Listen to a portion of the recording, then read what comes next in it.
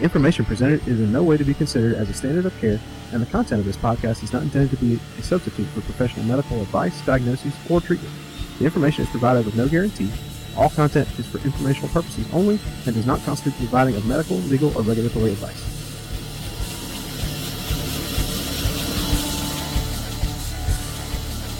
Good morning. Welcome to this edition of the Blue Crew Medicine Podcast. Today we're going to talk a little bit about MISC. Today with us we've got Nathan Freeman, who's a second-year PDM fellow here at UMMC, who's also a graduate of UMMC Medical School. Adyn Dancy, who's one of our acute care nurse pracs in the PDR. You also see him on Peds Transport, and he's still part-time with Air Care with us. And then the Will Holyfield, one of our acute care nurse pracs here in the ER as well, and he's also on our Peds Transport. I'm Will Appleby, one of the Air Care CCPs, is with you here today. So when we talk about MISC, what are we talking about? So let's get the definition just out there. Per the CDC, MISC is a multisystem inflammatory syndrome in children.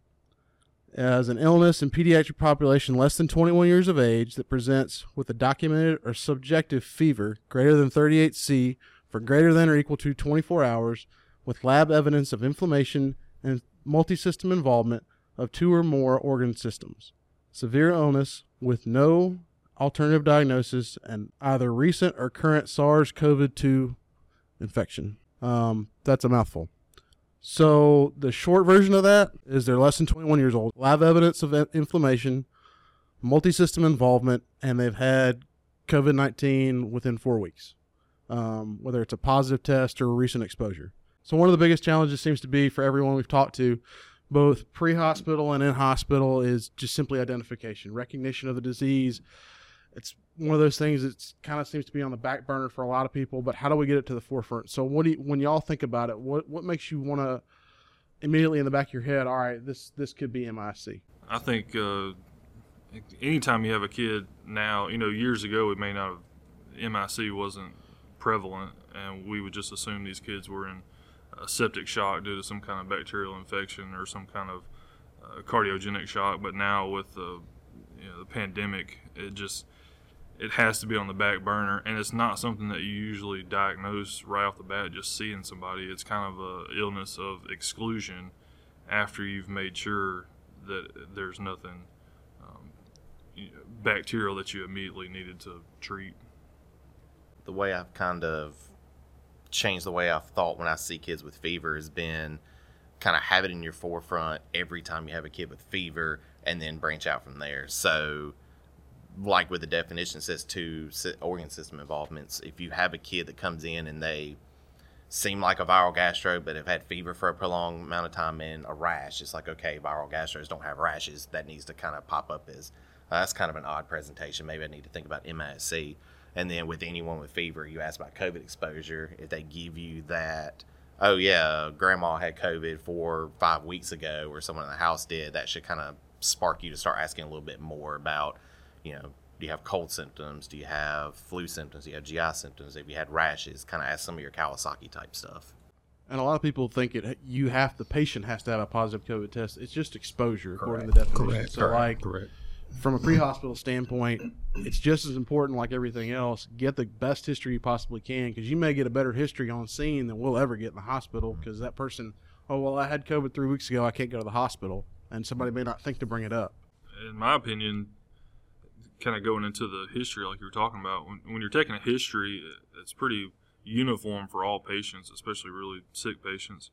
But the way it is now, with COVID basically endemic, is we just assume everybody's been exposed to it at some point. So if they come in and they're, super ill, and, you can tell there's multi-system involvement and they're in a shock state, it's got to cross your mind, and you can pretty much just assume they've been exposed, whether they truly know that they have or not.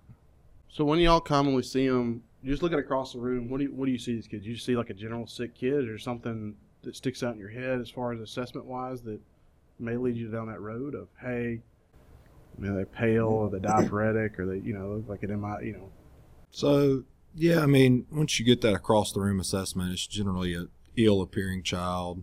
Most of them won't appear toxic per se, but they'll just look like they don't feel well. They'll look kind of like a flu child would look. You may see some URI stuff.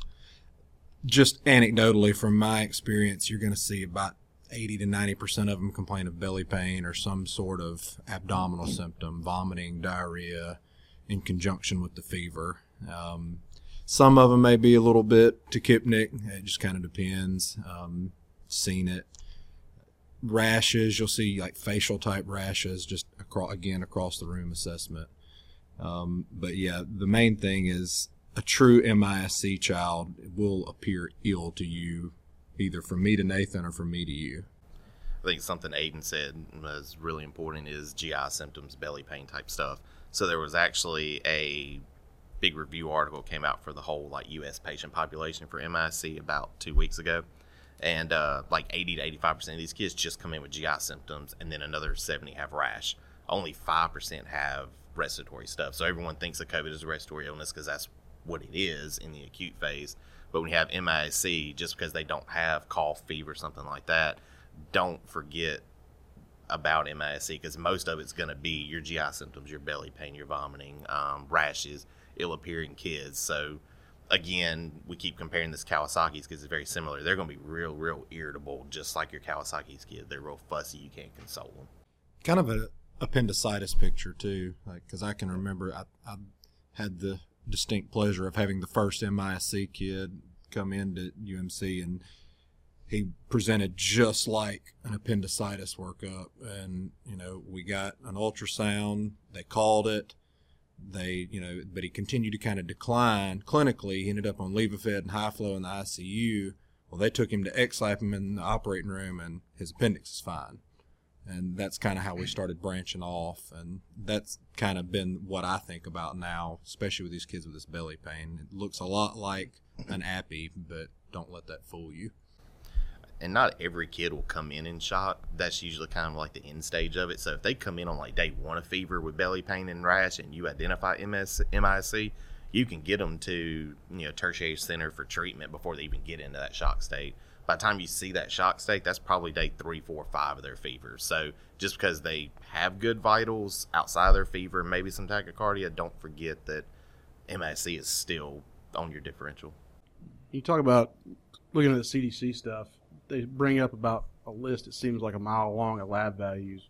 To y'all, what actually matters? A lot of the outside centers we get to work with every day, they don't have the pleasure of all the rapid stuff we do here. What do y'all use in a quick, kind of in a down and dirty, in a hurry? What makes a difference to kind of lead you down that road? So I think I know in our department, and then across some other places around the country, you're basically looking for general inflammation at first in your first set of labs.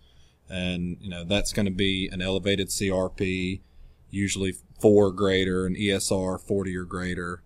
And then a lot of the times in conjunction with that, you'll see hyponatremia, and then you'll see thrombocytopenia. Those labs, I know at least for me, and I think for most of our department, kind of clue us in okay, maybe we have something going on here, and then we dig a little bit deeper. Yeah, if you could just choose 3 things that you would get, would be CRP, CBC, and a CMP. Just like Adyn said, if you have your CRP elevated, you have your platelet count low, and then if you do have the capability of getting differential on your white count, your lymphocytes being low, and then your hyponatremic, that right there, you meet criteria, you go ahead and transfer and don't worry about any other secondary stuff. And that, a lot of time, that's what we do in the PEDS is we get those screening labs, we say, okay, they meet criteria, we call ID, and they get admitted, and we don't do any more than that. I think it depends on how ill they look also. I mean, if somebody shows up at an outside hospital and in shock, you're going to order a whole list of things. Some may be helpful, some may be not. When they present here with us in the ER, if they're in the early stages and they just had fever for a day or two and they're still relatively okay appearing, and we're just kind of do that initial screening, we do have a tiered system of labs that we draw. And like Nathan was saying, the labs that he suggested. But if they're in a shock state, you're going to basically bypass all that and just get, all 3 of the tiered systems labs. Yeah, I mean, I would say for, small centers outside ERs looking to transfer, anytime you suspect shock, obviously work that up. But specifically talking about MISC, I would get a lactate, I would get a CMP or a BMP, I would get a CBC, and just generalized inflammatory markers, CRP, ESR.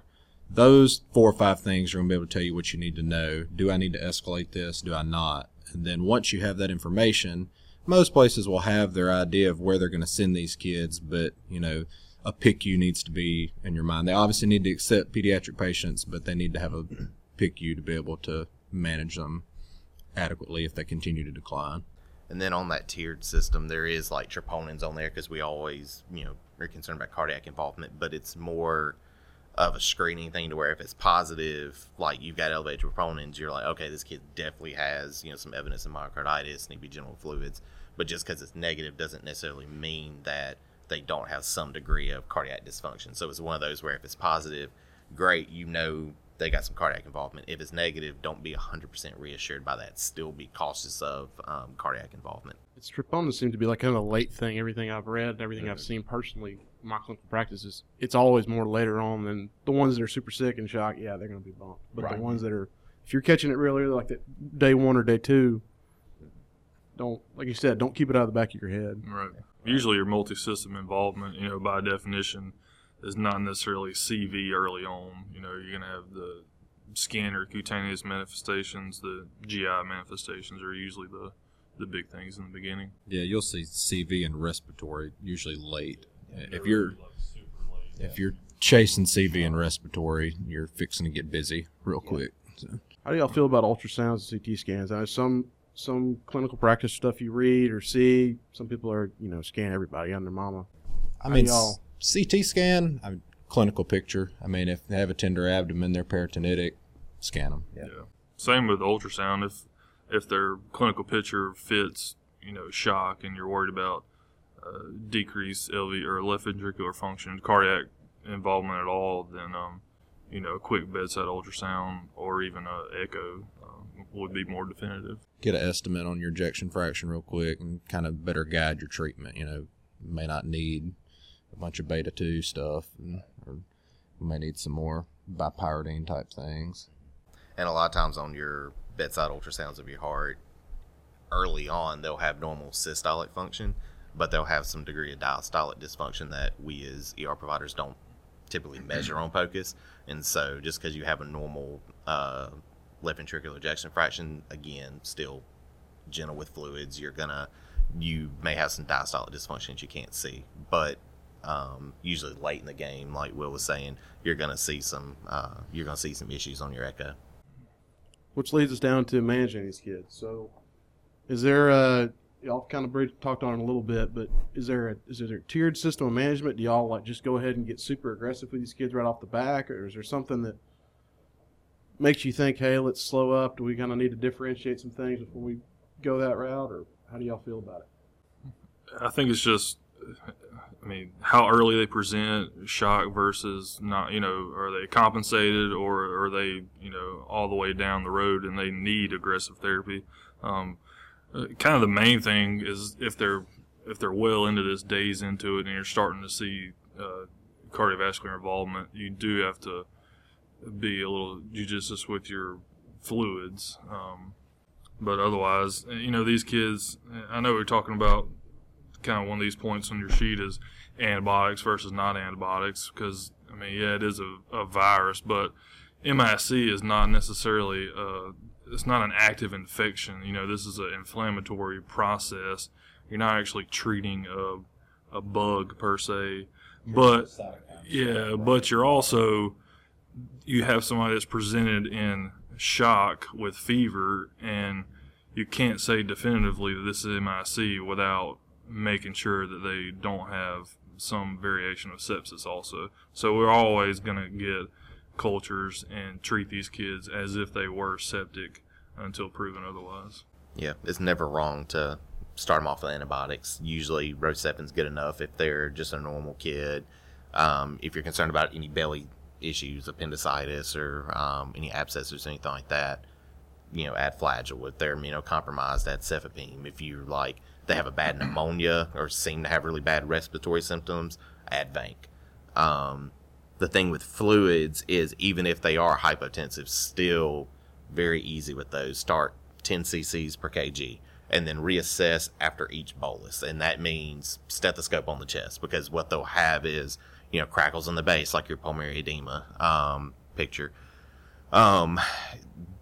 It's different than how we usually have thought of sepsis, in that you give up to 60 per kg of fluids and then you're like, oh, well, they're refractory to it, start pressors. You tend to start pressors earlier in these kids. Sometimes you give 20 to 30 per kg of fluids, they start having crackles and you got to stop and you got to give fluids.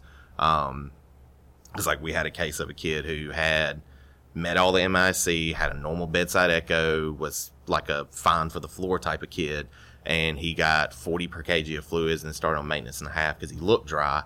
And then about 4 hours later on the floor, he's got pulmonary edema and needed pressors and needed to go to the PICU. So, again, these kids change very rapidly. So don't be afraid to go to pressors earlier than you usually do. Yeah, I mean, just to touch on that, if MISC is in your differential, then just small aliquots. Fluids are not necessarily bad, but you just need to really pay attention to what you're doing with them. And this is a patient where starting a low-dose vasopressor is going to be the right answer, typically, if you're still having trouble chasing pressures or, cap refill or, end organ perfusion, however you're judging that. And I think, talking about vasopressor choices, typically the go-to, these kids is low-dose levo right off the bat, and then just kind of adjust as needed. Usually low-dose levo is more than enough to kind of get them over the edge to keep them perfusing. If you find yourself you're having more cardiac involvement, you may look at things like dobutamine or milrinone. I know a lot of these outside centers may not be comfortable with those things, but it's just something to kind of keep in the back of your mind. And a lot of the times they may not have progressed that far, so that may be something that we may not even add when they get to our ER. That may get added in the PICU, but it's always something to just be thinking about when you're thinking about that cardiac involvement. A lot of people would go, whether it's outside of here or a lot of smaller centers, small EMS services, they might not have levo. How do y'all feel about epi with these kids? Early on, when we were seeing them in the ER, I know multiple times I've put them on epi and they've done fine.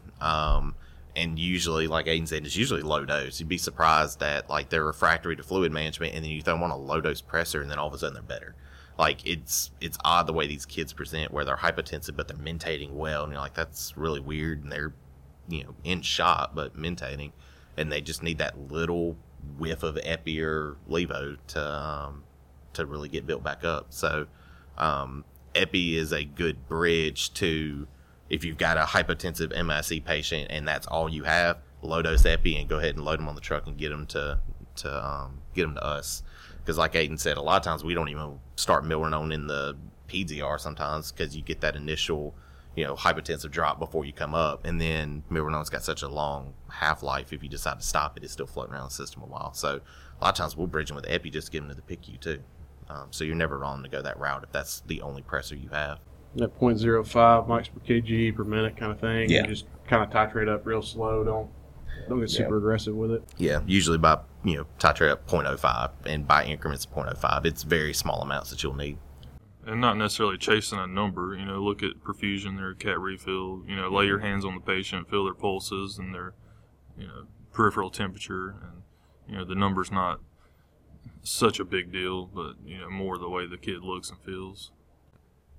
Urine output, just like you would any other patient in shock. Look at urine output, cap refill.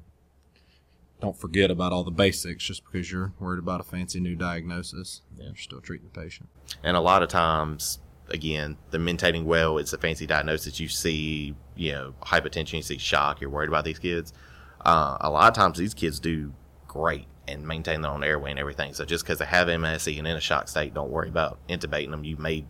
Most likely you're going to do more harm than good, because a lot of the shock MISC is all cardiogenic. So again, they'll be sitting there hanging out with you acting like a normal kid on epi. You don't need to take the airway. They're usually good, but just a little bit of fluid and some pressors. How do y'all feel about steroids? That's one thing that's been, some literature is very pro, some's very skeptical of it. I think What's y'all's thoughts? I think generally, from our perspective in the ER, we're usually not initiating it unless they're in a shock state. Mm-hmm. We kind of leave it up to the critical care team or, ID or room. There's tons of services that are going to be involved or subspecialists involved with these type patients. So unless they're in a shock state, generally we hold off until they've had a more profound workup than what we're going to do downstairs.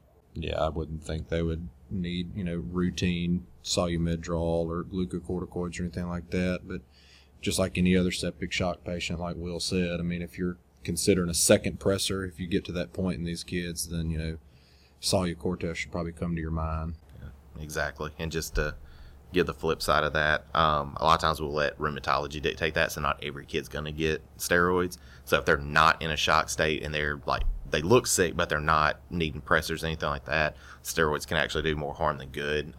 There was a review that came out 3 weeks ago where if you had GI symptoms and you gave them pulse steroids, you actually increased their chances of a GI perf. So you can make things worse. So if they're not hypotensive, not needing multiple pressors, don't give it. But if they're they're in shock, they need multiple pressors, give it.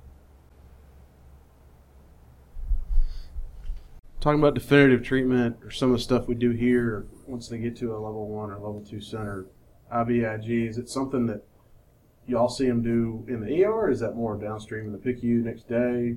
Just so everybody was there. That's always been downstream in the PICU. Usually we diagnose and get them admitted. Mostly just because the time it takes to get it from pharmacy, and it is technically a blood product since it's derived, the way it's made. So you have to get consent for it. You have to talk to the families about it, all that kind of stuff. But usually we just let the PI manage it so that they have all of their next tier labs that Peds ID, Peds Room, PICU all wants before we interfere with treatment. And it's not going to help them immediately. It's not going to turn them around to the point where it's going to stave off a transport or make transporting easier. Usually takes 24, 48 hours before you start seeing effects. And so it's the definitive treatment. Yes, it's going to make them feel better in a great amount of time, but it's nothing that you have to urgently start. It's not like it's STEMI or something we're rushing to the cath. We're not rushing to IVIG. Right. It's something that, hey, Yeah. okay, we're going to do tomorrow morning after we get everything lined up. Especially if you think that they may have something else going on. You don't want to give IVIG and make something bacterial worse. There's been a few instances where we think we have MISC, they get admitted, they watch them for a little bit, and it turns out that's not what it is, and they don't start the IVIG yet. And so you're never wrong to avoid it. Kind of similar with steroids too, why they don't jump to that right off the bat. If they do have bacterial sepsis, and you don't want to load them up with steroids either.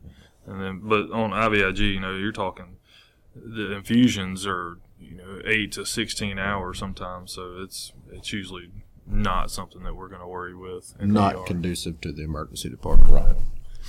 And same thing with outside hospitals in rural Mississippi. They don't have access to a lot of these things.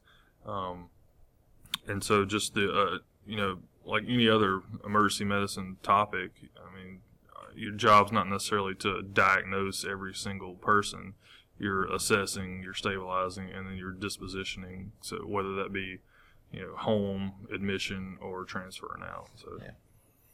Yeah, it's a big thing. The MISC is just early recognition, just like shock. Put it on your differential, especially now. We know we had a big influx of COVID about 6 weeks ago. So, now would be about the time we start seeing this type of stuff.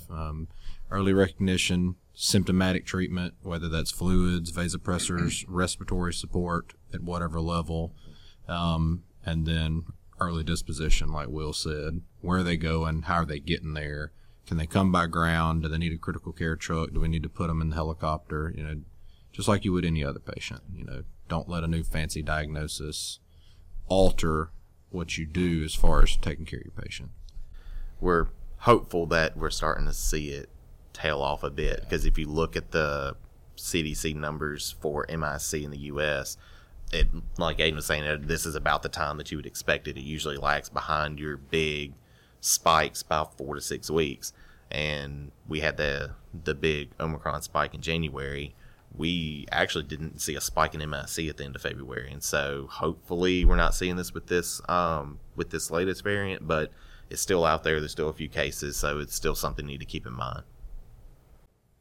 And the big thing is we don't know exactly. I mean, like Will said, this is all diagnosis of exclusion. You know, there hasn't been tons and tons of research papers published on MISC because obviously we've only been dealing with this for going on 2 years now. So if it's one of those things, if you suspect it, you know, go with your gut, but nobody really knows at this point. So. It'll be interesting to see, like, some of the studies. You know, these kids are, if they're getting them into UMC, they're usually pretty well staying followed by multiple different services. I'm interested in seeing a couple of years what studies come out of it, how these kids do, are there any long-term effects, all those kinds of things as well. And our PEDS ID department is, and everyone else involved in this multidisciplinary team is actually part of like nationwide MSC studies. So the kids that you're recognizing out in the community and sending to us are actually going towards the stuff that we're going to know. They're part of these studies as far as like recognition and clinical course and everything like that. And so by y'all recognizing and sending to us, it helps out more than just the patient. It helps out